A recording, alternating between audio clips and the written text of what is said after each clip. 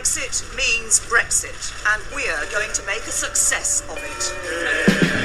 The Brexit Secretary, Dominic Raab, has resigned. The government, Mr. Speaker, is in chaos. We will make Brexit a success. Please, I beg you, If Scotland can't be ignored on an issue as important as our membership of the EU and the single market, then it is clear that our voice and our interests can be ignored at any time and on any issue. Hello National Readers and welcome to the weekly National Politics podcast. My name is Stephen Payton and joining me around the table to talk about everything that's happened over the last week are national journalists Kathleen Nutt. Hello. And Kirstine Patterson. Hi. As always, you can support podcasts like this one by subscribing to The National. Just go to the website, there's a wee subscribe button up at the top left hand corner. And if you do subscribe, it does help us do new digital projects, including videos, podcasts, and all the rest. Now, let's kick things off. This weekend, there was a wee bit of an event in Edinburgh. I'm sure everyone listening to this podcast is probably aware of it. 200,000 people, according to organisers, marched through Edinburgh in support of independence. So I guess the first thing I want to come out to the two of you today is to talk about how significant do you think this march was? I mean, it has been billed as the largest political march in Edinburgh since, 2005? Well, there's been a lot of argument over the numbers, a lot of toing and froing, but I would guess that in the end, the actual that pinpoint number, that very accurate XYZ number, I don't think that it really matters that much, because anyone who looked at those pictures, anyone who was there on the day and saw that massive crowd walking through the city centre will have felt the scale of it. And as we covered in the Sunday National and in the National, it has been a year of marches, a year of protests. There has been a continued interest from people coming out and demonstrating that support in a very public way. We've not seen trouble as a result. We've not seen unrest as a result. We've seen positive atmospheres. We've seen family-friendly events, and I don't think that they can in any way be chalked up to anything but a success. What do you think, Kathleen? Yeah, I think they are very good-natured by all accounts. They're very family-friendly. There are lots of children who go along, and it seems to be a good day out. I do wonder personally whether they have any influence over the crucial undecided voter. That would be my only concern. Do people who are open to maybe independence or maybe who voted no last time round, would they be persuaded? I'm not sure if they would be persuaded by an independence march, but maybe that's not the point. The point is for Yes supporters to show their support, to signal to the rest of the country that they are very enthusiastic about independence being achieved, and they're sending out that signal to Nicola Sturgeon, Boris Johnson and other leaders across the world. I mean, to be honest, you'd have to be enthusiastic to have been in that weather on Sunday, which I was, and it was horrific, but it was great to march, and it was an amazing atmosphere. And I do see your point, Kathleen, that do marches change anyone's mind? Probably not, but it definitely keeps the concept of independence and the independence movement in the news cycle, and people talking about it and showing that support for it is not going anywhere.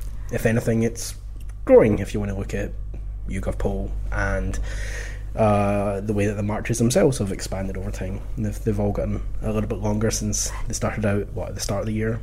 I certainly agree with you there, Stephen, and I think it's also interesting that they have been actually quite well covered in the media, and actually even the international media as well. So papers in France and Germany will cover these events and see that this is the mood in Scotland is veering towards independence. Great. Well, if you were at the march, do leave us a wee comment down below and let us know what you thought of it and just how wet you were by the end of it, to be honest. But let's move on to probably one of the quite a dividing story this week, which is of course the story of Eva Blander, the Lord Provost in Glasgow, who over the last 2.5 years has spent about £8,000 on clothing and accessories and everything else to kind of keep up the appearances that are expected of a Lord Provost. And obviously this has caused a little bit of controversy because the number seems incredibly high. And there's been criticism for it, and some of it is certainly rooted in misogyny, but on the other hand, Glasgow City Council is a council that deals with a lot of poverty within the city. Is £8,000 really a reasonable amount for anyone to be spending on their own clothes, essentially? Put that one out to the table. Well, certainly a very big issue this week. I think that it has dominated the front pages of many newspapers, and it's probably not the best look for Eva Bolander to be spending such a large amount of money on clothes at a time of austerity, at a time of increasing poverty. However, I would also say that she has apologised, which is remarkable these days for a politician to apologise. It's not easy for politicians to apologise, and she's offered to pay back some of the money. This issue came up at First Minister's questions today, and certainly the First Minister did describe Eva Bolander as an excellent Lord Provost, and First Minister also went on to say that it was right that she had reflected on some of her expenses. So I think that does to me suggest that the First Minister has very much supported Eva Bolander and wants her to stay on in the position against people like Adam Tompkins, who've been calling for a resignation. But Kirsten, do you not think that from now on, for the SNP and Glasgow City Council as well, as whenever they talk about, for example, frivolous spending or poverty in Glasgow, like for example a few days ago when some of those numbers about homelessness in Glasgow came out, and it was shocking reading from the Evening Times, is this not just going to keep coming back and biting the SNP in the I don't know how to finish that sentence. Wherever they could be bitten. Yeah, exactly. Well, I don't know that there's a straight line between those two issues, but what I would say is I don't know what the equivalent would be. You know, we have the well-trodden Latin phrase annus horribilis for a terrible year. It's been a terrible week so far for Eva Bolander and the administration at Glasgow City Council. But what I found very interesting around the story is the discourse that it has prompted. There's a lot of people discussing it from a lot of different directions. You mentioned misogyny. I think there's certainly a gendered element to this, and one of the things that it has highlighted is the fact that so many male commentators and male journalists don't actually know some of the costs that can be associated with being a woman in the public eye. For instance, the £75 haircut, well, you know, that's really not an unusual price. It's not the same as going to, you know, get a quick short back and sides at the local barbers. As well as that, there's been a reflection across different local authorities, councillors from different local authorities in Scotland saying, well, yes, we have a provost as well, our provost has an allowance, blah, blah, blah. That's not unusual. There's been, I've seen people commenting and saying, well, perhaps the last provost didn't claim from this fund, but certainly provosts prior to that who'd been men had claimed provision for their wives as well at the time. At least we're having a conversation about these things. At least we're having a conversation about public allowances, public spending. There was something that's related, I think, recently in, I think it was the Mail on Sunday, it might have been the Daily Mail, about spending for the First Minister's office. She'd updated her office, she'd bought textiles and furnishings, and there was a breakdown of what had been spent there. The items that had been bought from Scottish producers and carried a higher price tag than what you would perhaps get from IKEA. I think one of the issues there is, politics is nothing if it's not about image, and what image do we want to be sending, what face do we want to be putting on for the rest of the world. If we do want to save the public purse that money, well then maybe we have to shift our own expectations of people. And that, like you say, that is one of the arguments I think that Nicola Sturgeon brought up to a degree as well, not only with expectations, but also the idea that if there are those expectations, then that role itself should not then be limited to people who can only meet it. People who come from lower income backgrounds should still be able to step into the role of being a Lord Provost, hence the allowance.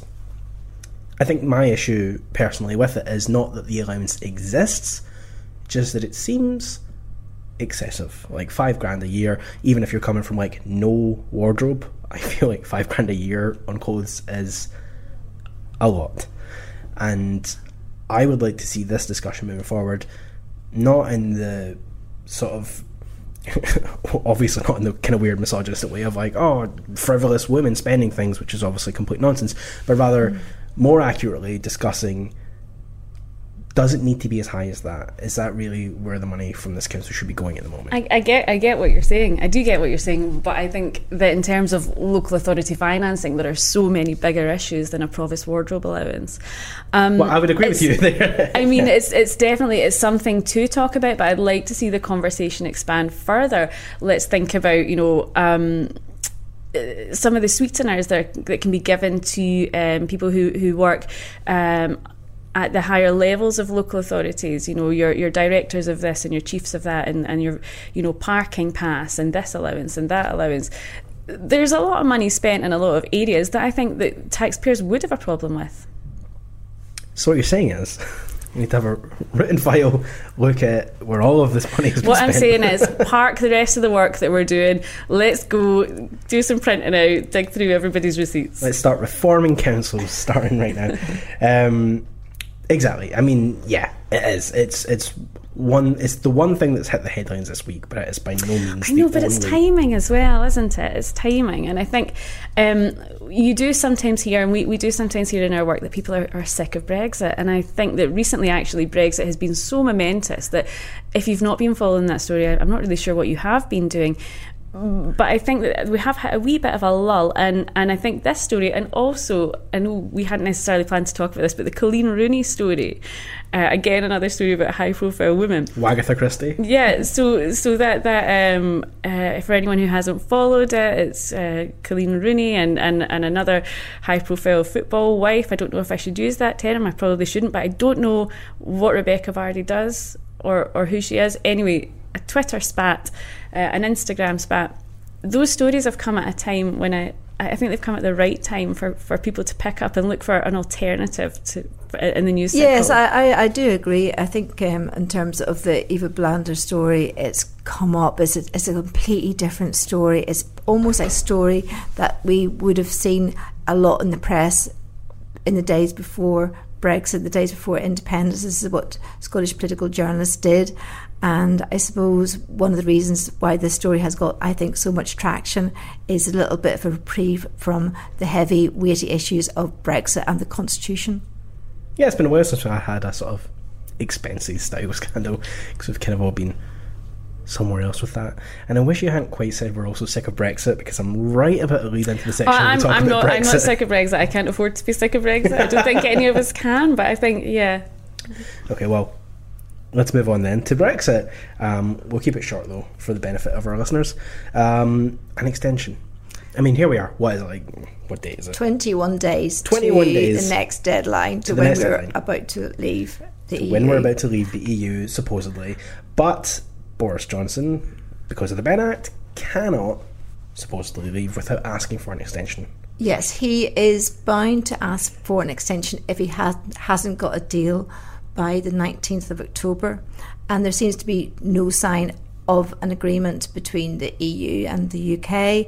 There's further discussions today between Boris Johnson and Leif Varadkar, but the signs are that there's not going to be any agreement. I think most people think that the two leaders are meeting really to keep up with the pretense that they are trying to do something, and also to then avoid each of them being blamed for a no-deal situation. But the issue will be then, what is Boris Johnson going to do? During his leadership bid, he said that he would take the UK out of the EU, come what may, do or die, by the end of October. So it'll be a major climb down for him if we are still in the EU after the end of this month. And he is compelled by the Ben Act to seek an extension, although again he said he would rather be dead in a ditch than ask for an extension. So there's a lot of uncertainties about what is going to be happening over the next next two weeks really. But do you think we're going to see an extension?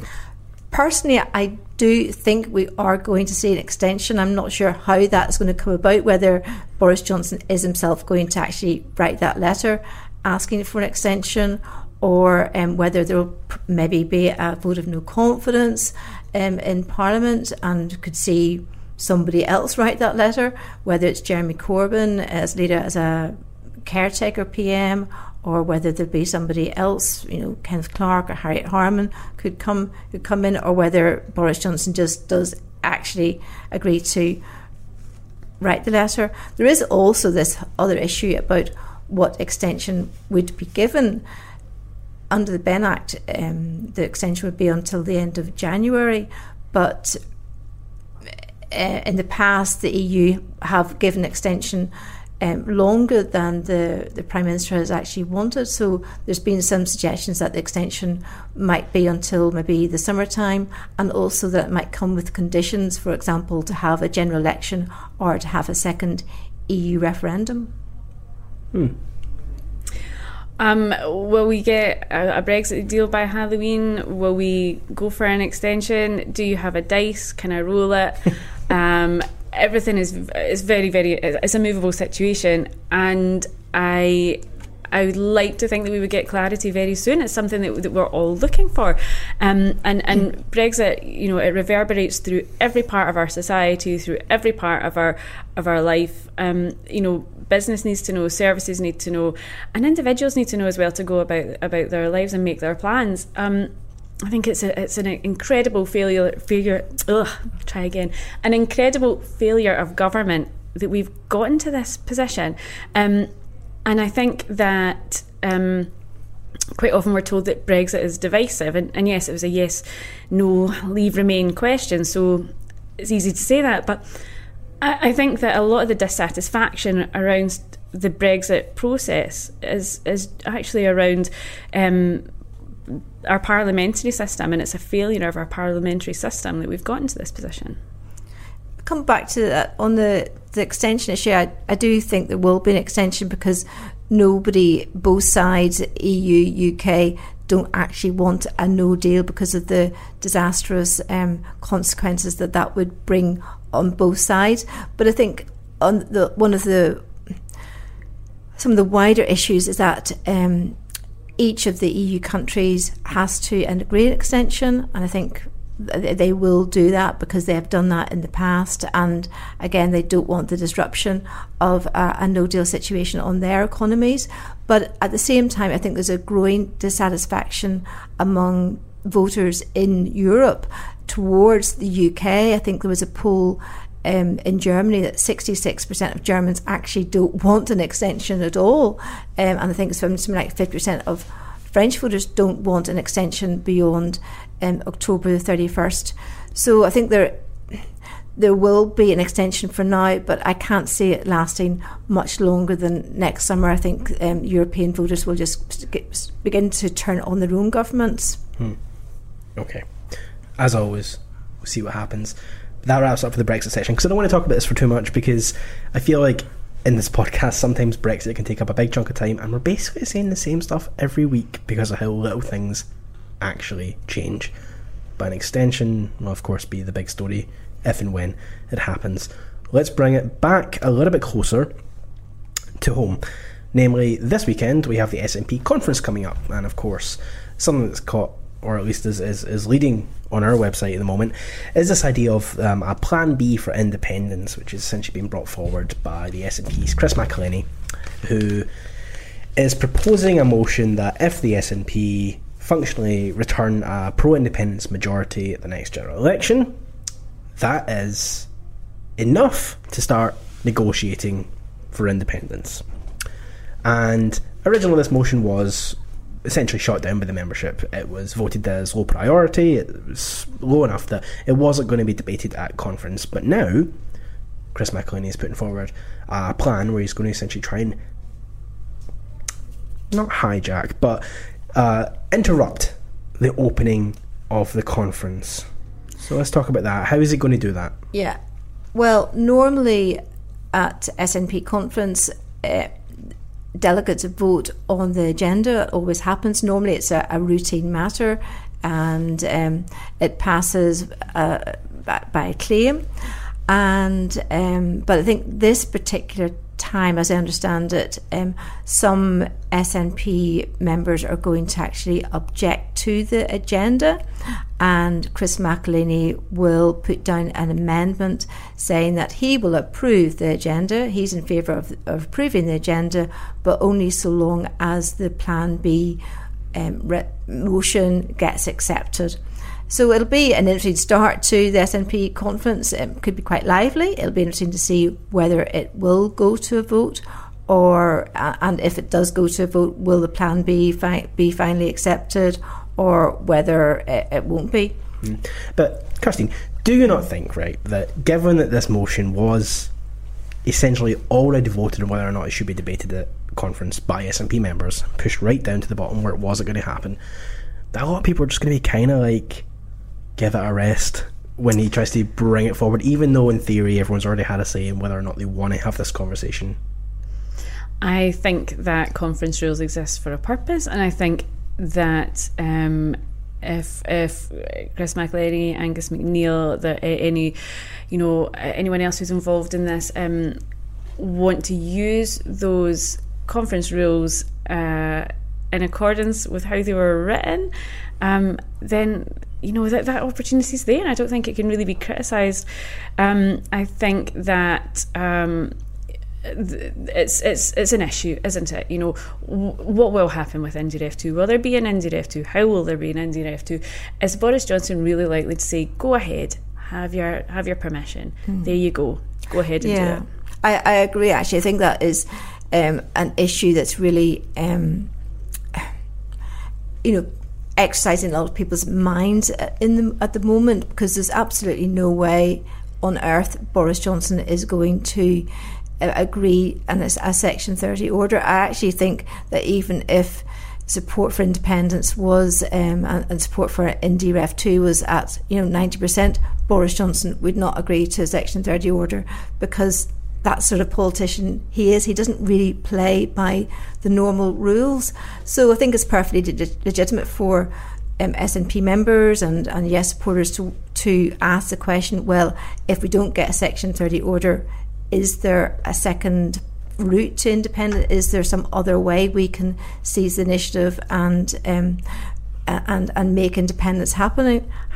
Nicola Sturgeon does want to stick to the process in 2014 of saying we have to go along with the terms of an agreement between the UK government and Scottish government, but it doesn't look like one is going to happen in the near future. But that's exactly it, right? We don't have an idea of how we're going to get from here to holding another independence referendum, right? And like you say, Boris Johnson isn't going to give a Section 30 order, but at the same time, the criticisms of this approach to independence is that it would probably put us at odds with a lot of European nations who wouldn't necessarily recognise our claim to independence if we go about it that way. Well, that's exactly the First Minister's point. She points to the Catalonia referendum and has said at the Book Festival in August that her job is not simply to win an independence referendum, it's to win independence.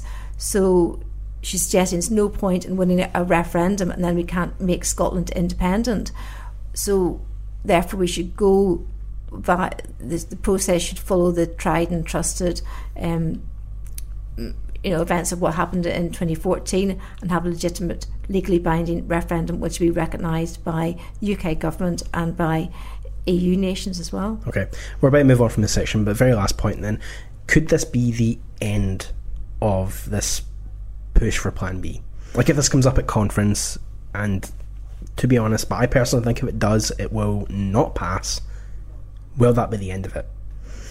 It may be the end of this push, but I don't think it will be the end of the idea. I think there will still be, and let's face it, there have been for a number of years people who have said, look, let's take a different route to independence. I think those voices are still going to exist. I think there's a place to have these conversations and try and figure out what the route forward is, but it's absolutely in no one's best interest to end up with duplicating that situation in Catalonia. No one would wish that on Scotland. Okay, right. On to the last topic of our podcast this week. It was only a few days ago, but it certainly seems like longer ago now because it's been the week that it has been. That's essentially Ruth Davidson saying that she will, as far as she knows, not stand to run as a politician again in the future, that she's going to see out her term and that will be the end of it. Now, obviously, that's open to her changing her mind, which, you know, isn't exactly off-brand for Ruth Davidson. But how do we get to this point where the Conservatives have gone from having a figure who was so, in their eyes, popular that she dominated all of their leafleting, all of their marketing, basically becoming almost like a joke of like the Ruth Davidson party, because often candidates in certain areas won't even appear on their own leaflets, just Ruth's face. Get to this point now where not only is she no longer leader of the party, she's also bowing out completely. I mean, you're right. Ruth was a very popular Scottish Conservative leader. But remember that she did follow Annabel Goldie, who was incredibly popular as well. It didn't mean that she would get everyone's votes, but she was still a popular figure amongst parliamentarians and amongst the public as well, I think.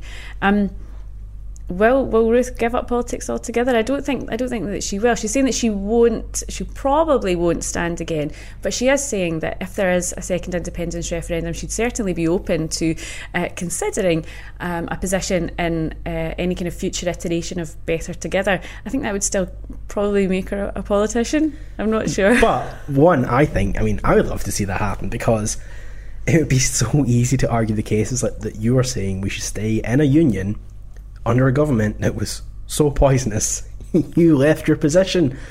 She's undermined herself entirely if she does go for a position like that in the future. That'll be an interesting one. I think she probably couldn't really work with Boris Johnson. She was very opposed to his views on Brexit, his views on a no-deal Brexit. And I think that it'll be interesting to see who does succeed her as Conservative leader. Will Jackson Carlow remain in post? He's going to remain in post as interim leader for the foreseeable future. I think they've pushed back on the idea of having an early leadership contest. But whether he will continue in that position as leader and as a permanent leader remains to be seen. Who do you think's got a shot, Christine? Oh, don't make me guess this one. I personally think that Jackson Carlow is probably going to be leader for the longer term.